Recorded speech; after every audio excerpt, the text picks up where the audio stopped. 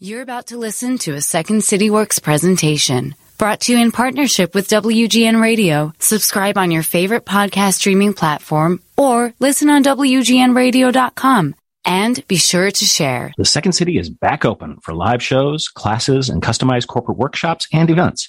But we also have all those things available in virtual formats. For more information, go to secondcity.com. The Second City is excited to work with Amazon as part of their new and exciting app called AMP. AMP is a home where anyone can create live radio-style shows alongside some of the biggest names in the entertainment industry, including ours. Join the Second City live every Thursday at 5 p.m. Central Time for our show, Second City Public Radio. SCPR is an interactive weekly lampoon of all things public radio. Each week, our host and an ever-expanding panel of Second City characters open up the lines to listeners from around the U.S. to ask questions and offer us opinions on a slew of wide-reaching subjects. Download the app and don't forget to tune in AMP Thursdays at 5 p.m. Central Time. The podcast today is with Neelu Kaur, who is a facilitator, neuro-linguistic programming executive coach, and burnout management specialist. She has a fantastic new book. It's called Be Your Own Cheerleader, an Asian and South Asian woman's cultural, psychological, and spiritual guide to self-promote at work. Enjoy the pod.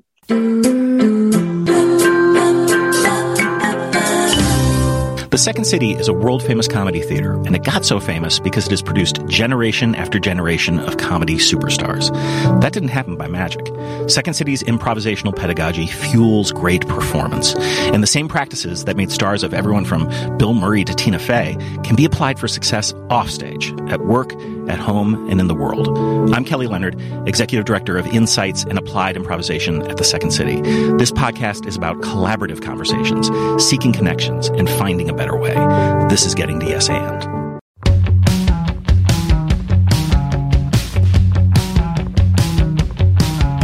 Days can't be counted by the money spent. Today was just another letter left unsaid. Days can't be counted by the time to rent. Tomorrow's just another like the one that comes next. The corner of the highway that leads to the job, at the desk by the boss with the elegant watch. The tick of the clock and the tick of the clock mark the moments till the ticking stops. Neelu Kaur, welcome to the show. Thank you for having me. So we've done almost 400 podcasts, and we've never discussed NLP, which is neuro-linguistic programming, which you are a certified practitioner of. So I actually want to start about asking, what is NLP? How is it applied? Tell us about it. Yeah, so NLP is short for neuro-linguistic programming, and many people know of it through Tony Robbins. So Tony Robbins massaged it and did some things with it, but ultimately they say it's a pseudo-scientific approach to communication, to personal development, to psychotherapy, and it's essentially the assumption is that linguistics impacts behavior. So how you speak to yourself and how you speak to others impacts your behavior. And so there's techniques that are rooted in NLP where you can basically retrain your brain through different ways of speaking to yourself and to others. So there's actual science based on this that I've seen. Yes. Yeah. And some of it is of the fake it to make it variety. Again, science around that. And because I think we can see both positive and negative effects in terms of how we talk to ourselves, correct? Correct. Yes, because we can have self-limiting dialogue, which causes imposter syndrome, or we can be our own cheerleaders and have this empowering dialogue. But the choice is yours. And so the idea of NLP is to really reframe the conversations first with yourself before you can speak to others. So then the chicken or egg aspect of this, for my question to you, is, did you go into that because you were looking to help yourself, or had you already been down that train and this is adding to that toolbox? I needed help for myself.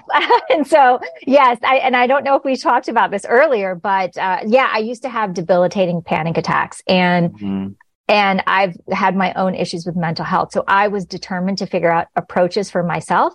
I have it in my family, and for example, my mom has been on medications her whole life, and I've seen the impact of that.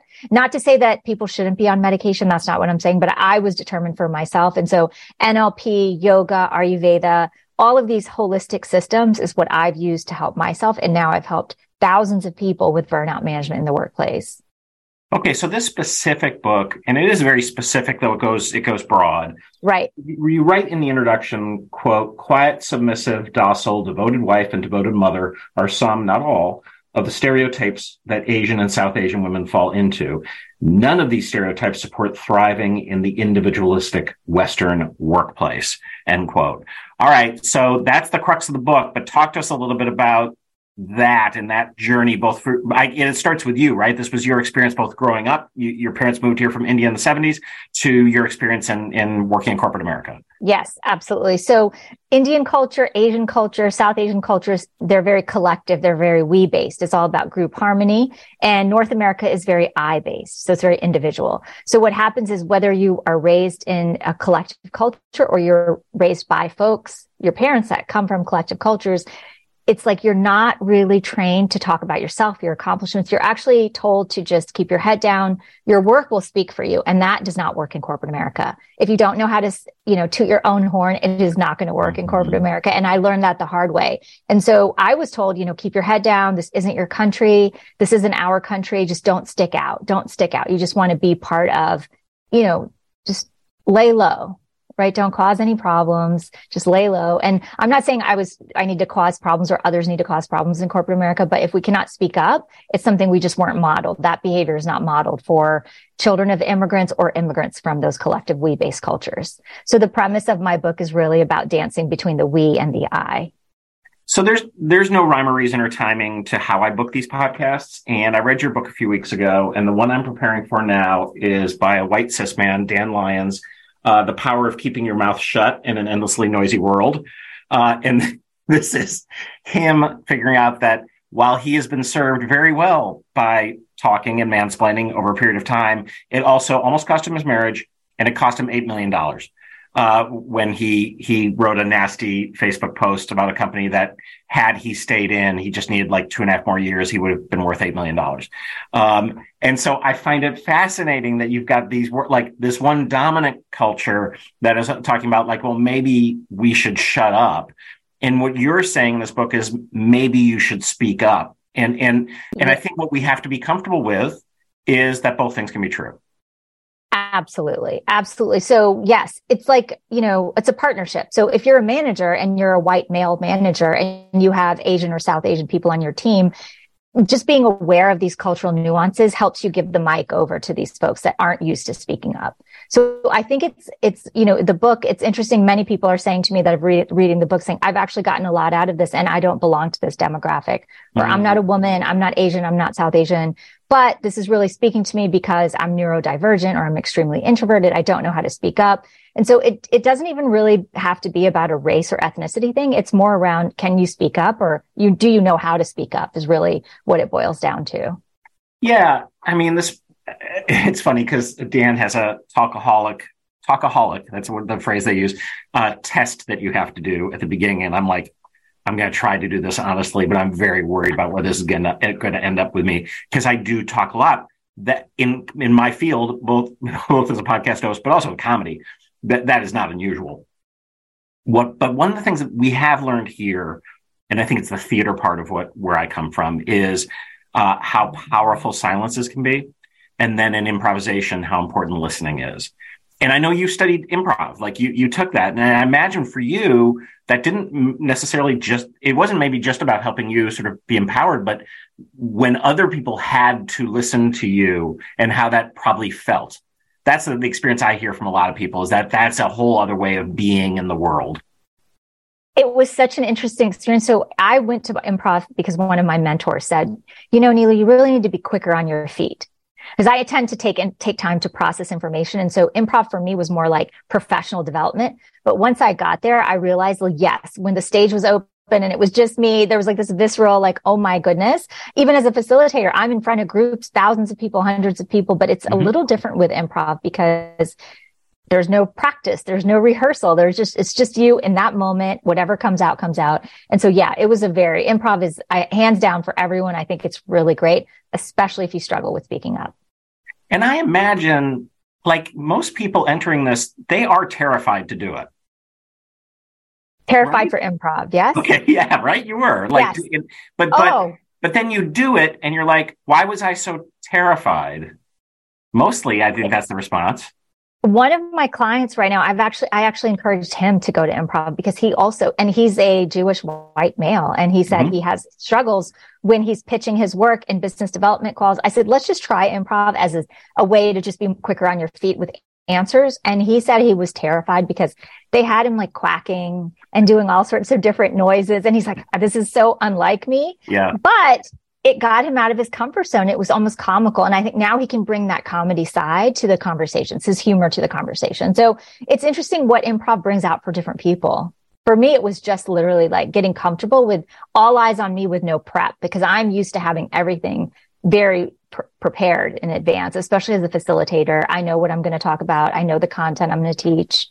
As a coach, I know pretty much what the topics around the sessions, but in improv, you just don't know what's going to be thrown at you in the moment. Yeah, this comes up all the time, which is this, and I'm curious in terms of, and this is going to be a generational thing. So I'm curious about where the idea of being comfortable with being uncomfortable. We're finding that younger generations, it's harder for them. And I think COVID has a lot to do with that. So I have a lot of, empathy, for this, but it is at the center of our work is it playing with those boundaries a bit. And again, you don't want to go abusive and all that, but also it seems somewhat essential to the work of being an adult human and growing up, because you're going to be in lots of uncomfortable situations that you have to wade through. So I know you could talk about this a little bit from cultural background, but I also think generationally, you might have something to say about that. Yeah. I mean, I don't have a right or wrong with this. I know what situations make me feel uncomfortable. And I try to just have empathy when I'm working with people, saying, yes, like if a performance review conversation makes you uncomfortable, you are not the only one. So let me teach you the tools. Everyone. Yeah. Yeah, exactly. Like, what person says I enjoy a performance review on either side? Correct. That's so true, right? But the person who's, say, more junior in the situation might feel like, especially if you come from a collective culture, you don't know how to speak up about your accomplishments. So it feels viscerally uncomfortable. So those are conversations that we just have to have, right? If you're in the workplace, you're going to have these conversations. So let me give you the tools to help you do that. But yeah, I have empathy, but then I also know this is life, and there's going to be situations and times when you're just uncomfortable and you just have to roll with it. Thinking about NLP, I have a colleague, Tyler, who said something to me, and I never, this is great verbal framing. He goes, I want to get people to stop saying, I'm going to have a difficult conversation, and say, I'm going to have a conversation and the topic might be difficult. And I was like, oh, that is very good framing, because if you go in with conversation, that is immediately setting up something that's pro-social and that is mostly tinged positively. And then, yeah, there's going to be a difficult topic. Right? That seems. I love that slight reframe or even changing the words around makes a completely different experience as a receiver of that. So yeah, I love that reframe. There was a piece. Okay, this was it. There's a thing you write in the book. This made me sad, which is, quote, another aspect of celebrating success is learning how to internalize a compliment. That made me sad that people can get a compliment, but also not take it in. Yeah. Isn't that amazing? Do you struggle with that? I don't. Like, that's why it made me sad, because I feel like you could say I had this today. On LinkedIn, a former intern, and this is like a while ago. So it said, I was just thinking about how kind you were when I worked there, and that you didn't have to be.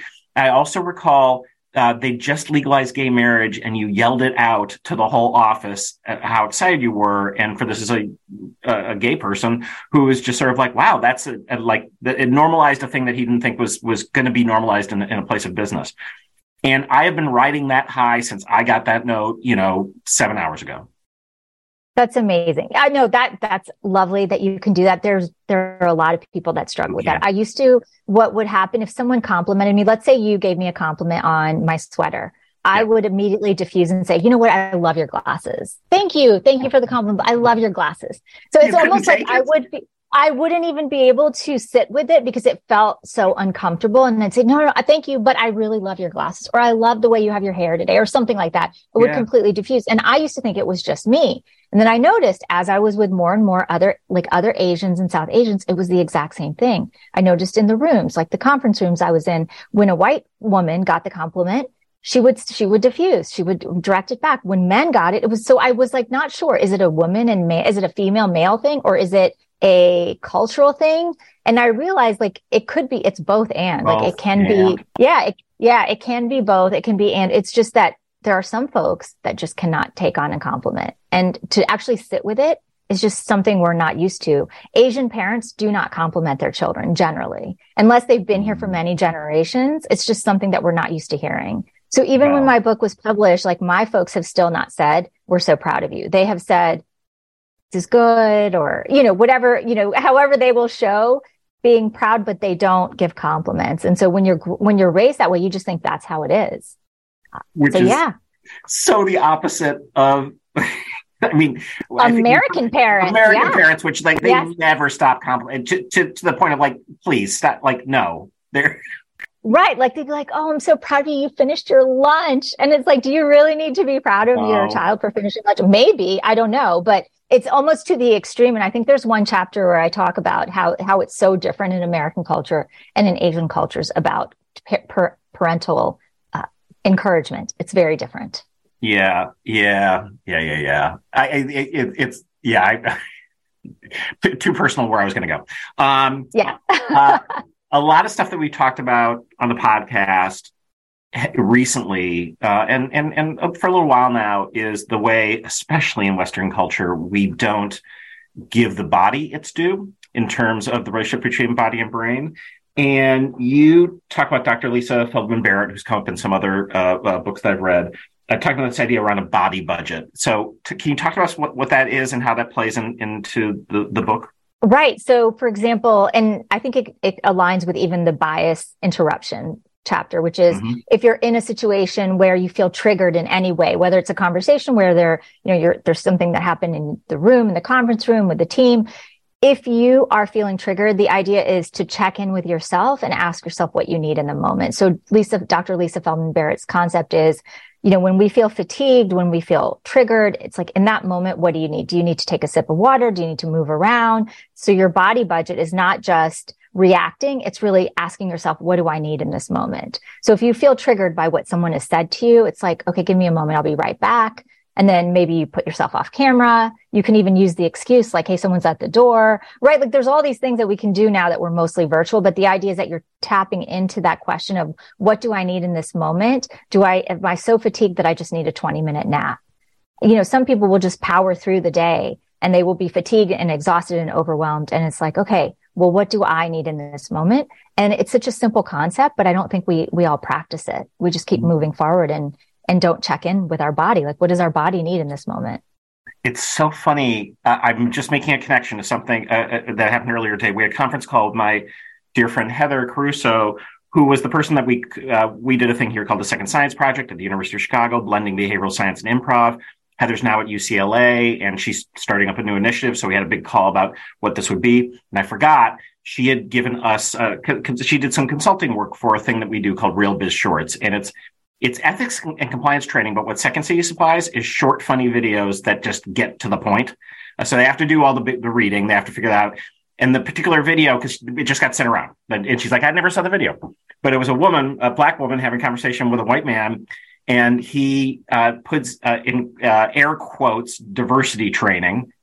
And then what shows up is a sort of dark angel on her shoulder, ready to fight this guy. And she's kind of saying, this is Gary. I know Gary. I don't necessarily think we need to fight. Let's try to figure out. And then when they have a conversation, it was like, he actually was like going like, I don't want to put it in quotation marks. How do we do it right? And it was a great example of that sort of like, take a beat. And you could be disrespected, and there's things to do there, but often you're normally not going to win in any regard just going off. And I think that this idea of, can we take a beat? Can we try to figure this out? And that's just not necessarily a popular flex these days, if that's right. Yeah. And there's a lot of debate over the concept of the amygdala being hijacked. It's a concept that came out many years ago, but the idea that in the moment when you feel triggered in any way, shape, or form and your amygdala is hijacked, the best way is just to take some deep breaths because the blood leaves the brain and goes to the extremities to fight, flight, or flee. And so essentially 6 seconds of deep breathing can get the blood back to the brain. So literally, if you can just pause when you're triggered in any way, I mean, for some of us, we're not so resourceful that it only takes 6 seconds. It could possibly take longer. But the idea is that you just breathe, and you don't have to say anything. And if that makes the other person feel uncomfortable, you can say, I just need a moment. Yeah. I'm just processing, whatever it is. And by the way, that might actually be the smart thing of them figuring out they might have said something and course correcting, because that's the hard part here, which is human beings say dumb things. If we're going to, I don't know who's going to build training to change that. I just don't. It's impossible. Well, and again, like you said, we're human beings, so we're always going to say things that are uncomfortable. We might offend someone. And especially now, I mean, there's so many things that you could say to offend people, right? Apparently, so, we're shooting up Budweiser cans. I don't even really know what that's about, Travis. I don't know what that's about either. So the idea is that, in every moment, and this is a presupposition of NLP, is that in every moment, each person is doing the best that they can absolutely do. So assume positive intent and take a couple of moments, take some deep breaths, and then readdress the situation when you feel more resourceful. So status is a big thing in our work, and it comes up in improvisation. It certainly comes up in comedy. And one of the my wife who teaches this stuff will often send her students when they're downtown into the sort of all the dining places people are having lunch, and she'll say, look at the tables, and you can probably figure out who the boss is by the way that they're holding themselves. And I want you to talk to us about this. I had not heard of PDI, which is the Power Distance Index. Because I think it's really interesting. So can you tell us about that? Because this is at play everywhere. Right. So Power Distance Index is part of Hofstede's cultural dimensions. It's one of the 6 or 7 dimensions. And it's basically the premise of it is that in some cultures, there's a bigger power distance. So for example, in Asian cultures, it's very unlikely that you can just walk into someone's office who's very senior and just walk in. And here in the US, it's much more like, hey, can I just grab you for a minute? I need to speak to you about something. So the power difference in some cultures is far greater. And in Asian cultures, there's a bigger power difference. Similarly with elderly, like there's, you don't speak back. You don't talk back. You just respect whatever they say versus in the US, we know that's not true, right? We know that's not true. And that's not necessarily a good thing. Yeah, right. That's not necessarily a good thing. But the idea is that when you come from that culture, you may not feel comfortable going up to the CEO and saying, I need to speak to you, even though that's probably what you need to do. You, in your mind, have built it up that there's a hierarchy and you can't go directly to that person. So the way you work and the way you communicate and the way you carry yourself is very different if you come from that huge power distance. And that's interesting. So certainly, and I know this from doing work in Japan, for example, there's just things you have to understand culturally to do business, like they never say no. So one of the things we learned is you will not know a business deal is over. You'll pick it up over a period of time because they're not going to tell you it is. And I'm just like, all right, that's good information to have. Also, the way you present your card, in terms of the sort of bowing, presenting card, or bringing gifts is a big thing. All those things, good to know, need to know. But then also some of the sort of power differentials are not cool, and they're bred of systemic misogyny and racism and things like that. So I think it's also important to have that information if you're ever going to break the cycle, which I think people are trying to do right now. So I'm just curious in your own work, like that's got to be a weird push and pull to sort of figure out like, oh, this is happening culturally, but this is also not cool. Yes. And it happens a lot. I work with many companies who have offices in India. And I notice this a lot because they're headquartered in the US, but there's a lot of employees in India. And so this happens a lot where the Indian employees in India will just not tell you that there's something wrong. There's this fear-based embedded in the system. And I believe it's because of this power index, right? And so I can coach them and I can tell them like, hey, you need to bring this up sooner. But if that's just something they're not comfortable doing. You also write in the book, quote, because we are the only species that can travel through time with our minds, we can transport ourselves to the past or the future, end quote. Sounds like a superpower, Yes. but I think you're also talking about the opposite.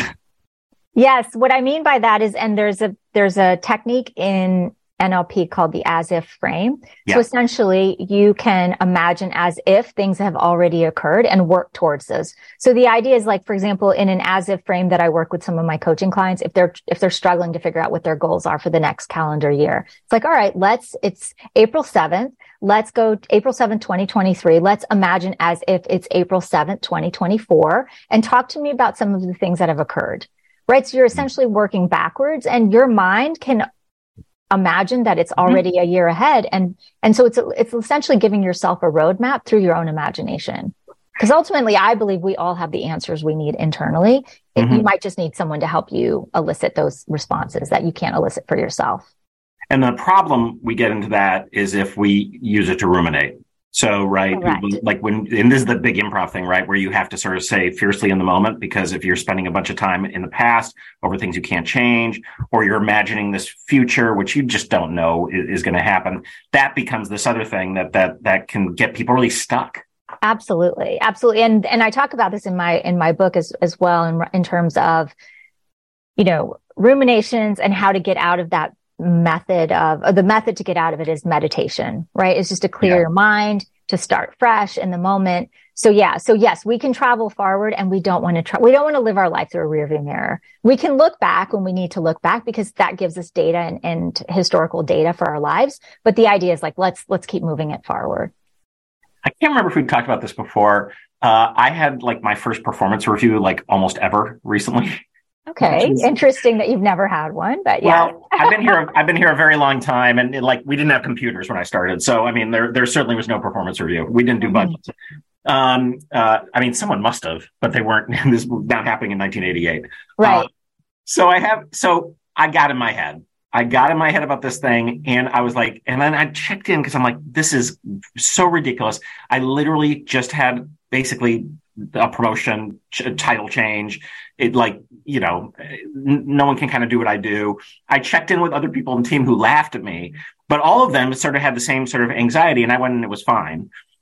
We talked about performance review. So I'm just saying, like, it affects everyone. You had a bad performance review.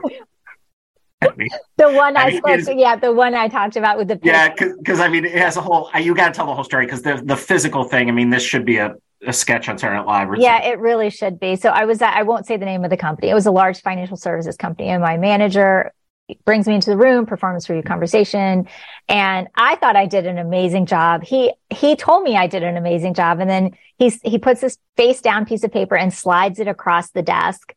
And I turn it over, and it's like $0.00. Like we had a shitty year. And so our group didn't get any money. And I'm like, okay. It threw me off. Why even do that? Exactly. Why do the paper? Why not just say, you did great, keep doing what you're doing, but we don't have any extra money to give out for promotions or whatever. But yeah, that paper, I will never forget that moment when it was just like, wow, 0.00. I worked my tail off. I don't think you're going to get a worse performance review. Yeah. So I think at least you probably hit the low. If you do, it is the best story you could possibly tell. Right. Exactly. Yeah. That was definitely a memorable performance review conversation. So a lot of the book, especially the latter part of the book, ends being about resilience techniques. And this is so important today. It's a thing that we used to not talk about. And I was really intrigued by the way you talk about micro level resilience. So tell us what you mean about micro level resilience. Right. So when we think of resilience, we often think of getting through a divorce or a career change or buying a new home or all of these big, huge moments. And we don't think about the small micro moments. For example, if you open the mailbox and you get a medical bill, that really sucks. And I had this actually happen a couple of weeks ago where I got this bill and I was not expecting it. And I was like, oh my God, this is awful. But I got through it. I called them. I dealt with it. And I actually had a moment where I gave myself a pat on the back. It was like, this would have been normally years ago, if I dealt with that situation, I would have just gone through it. I would have done what I had to do and not actually recognize the amount of effort that I spent on it, even though it's not that big of a deal. It's one bill I got. But the idea of these micro moments is that to celebrate these small successes, because it takes these small successes to create like these macro moment of success. Even like divorce. If you've ever been through a divorce, you know there's many things you must do to get through a divorce. So it's like looking back and giving yourself credit for those micro moments of resilience that you had. Yeah. You teach meditation. I do. With the sort of hilarious theme in this is like you go do something and then you up mastering it. Yes. This feels like a running theme, which feels funny given. Yeah. All right. You're self-aware. Yes, I am. I told you I was on this journey for myself. I went to Kabbalah. I went to, you name it. I tried it. Wow. You did it all. I did it all because I said, well, I'm just not, something's not right. And I need to find some answers. I grew up in a very religious house. I grew up as a Sikh and always, my parents are very religious. And so I just felt like I had questions that I was just not getting the answers for. So I went and explored. I have gone through almost every religion looking for answers. I've gone to Kabbalah, Ayurveda, NLP, yoga, hypnosis. And then I decided the ones that worked for me, I was then going to use with people. So I went and got certified. You grabbed parts of... Exactly. And what remains of Sikhism? What's still from there for you? That's a good question. One of my favorite podcasts I ever did was with Valerie Kaur, who wrote See No Stranger. And we've had a couple other Sikh scholars. I remember Valerie and I, to the point where we text each other, like we sort of stayed in touch. It was just there.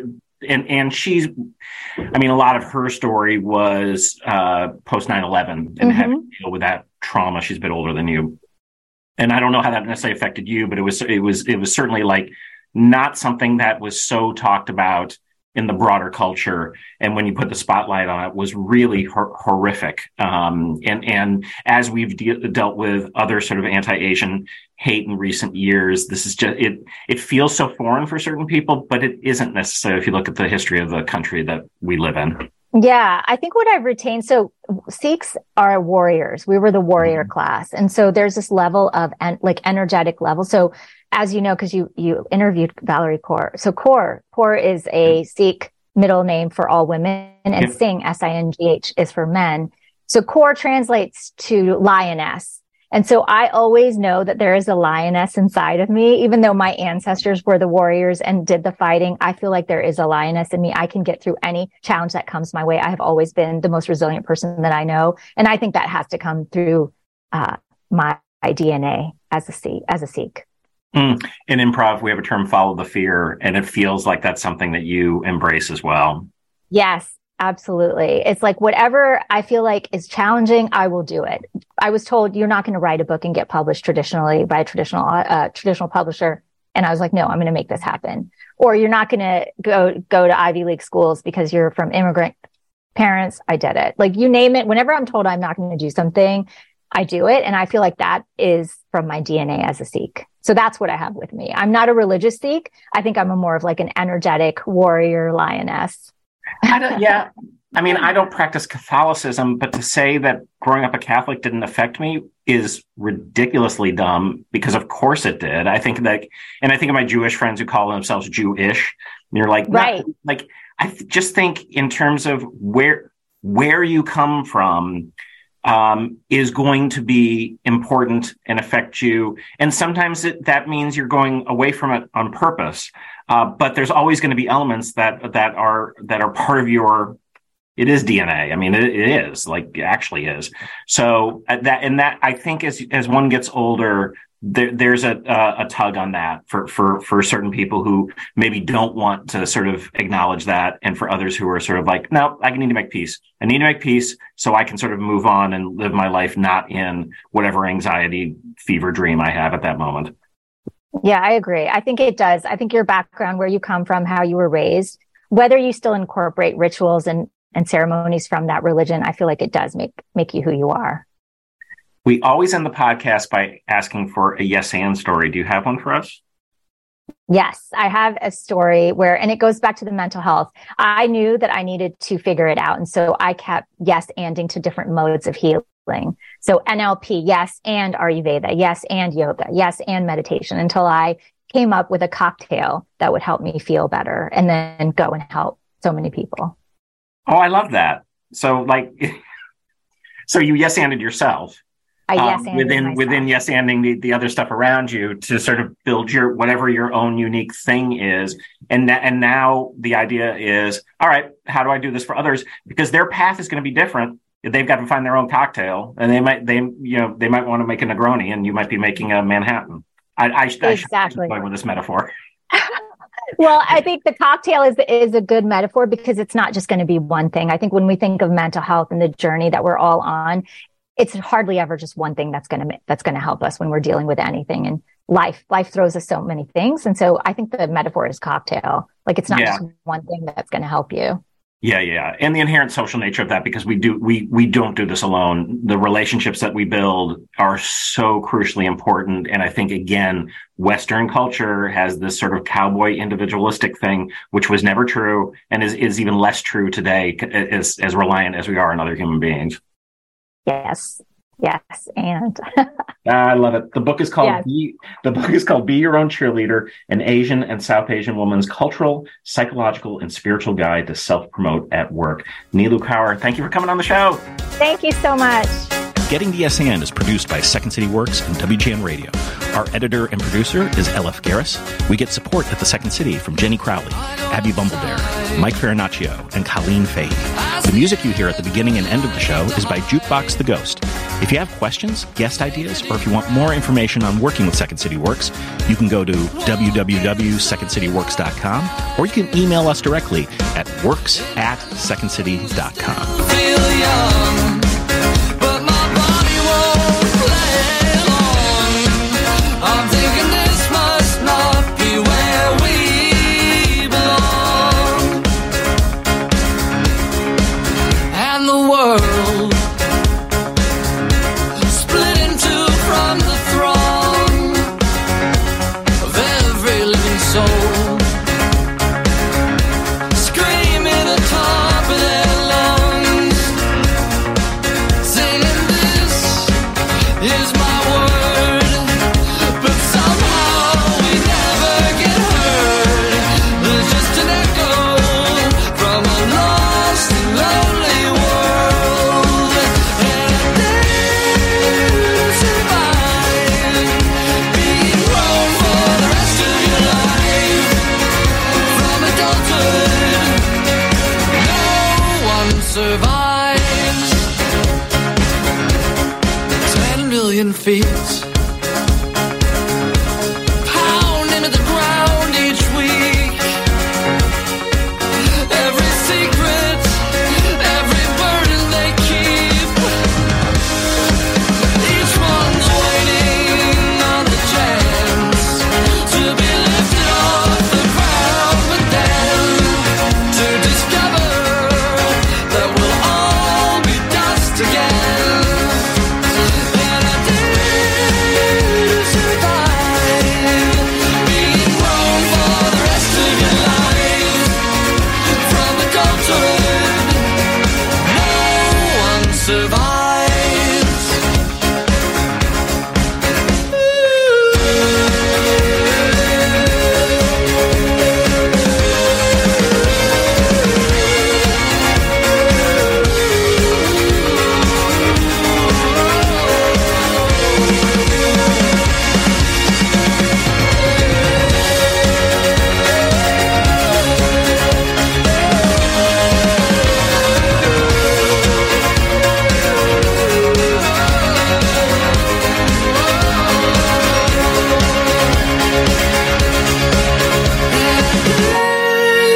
To survive being grown for the rest of your life.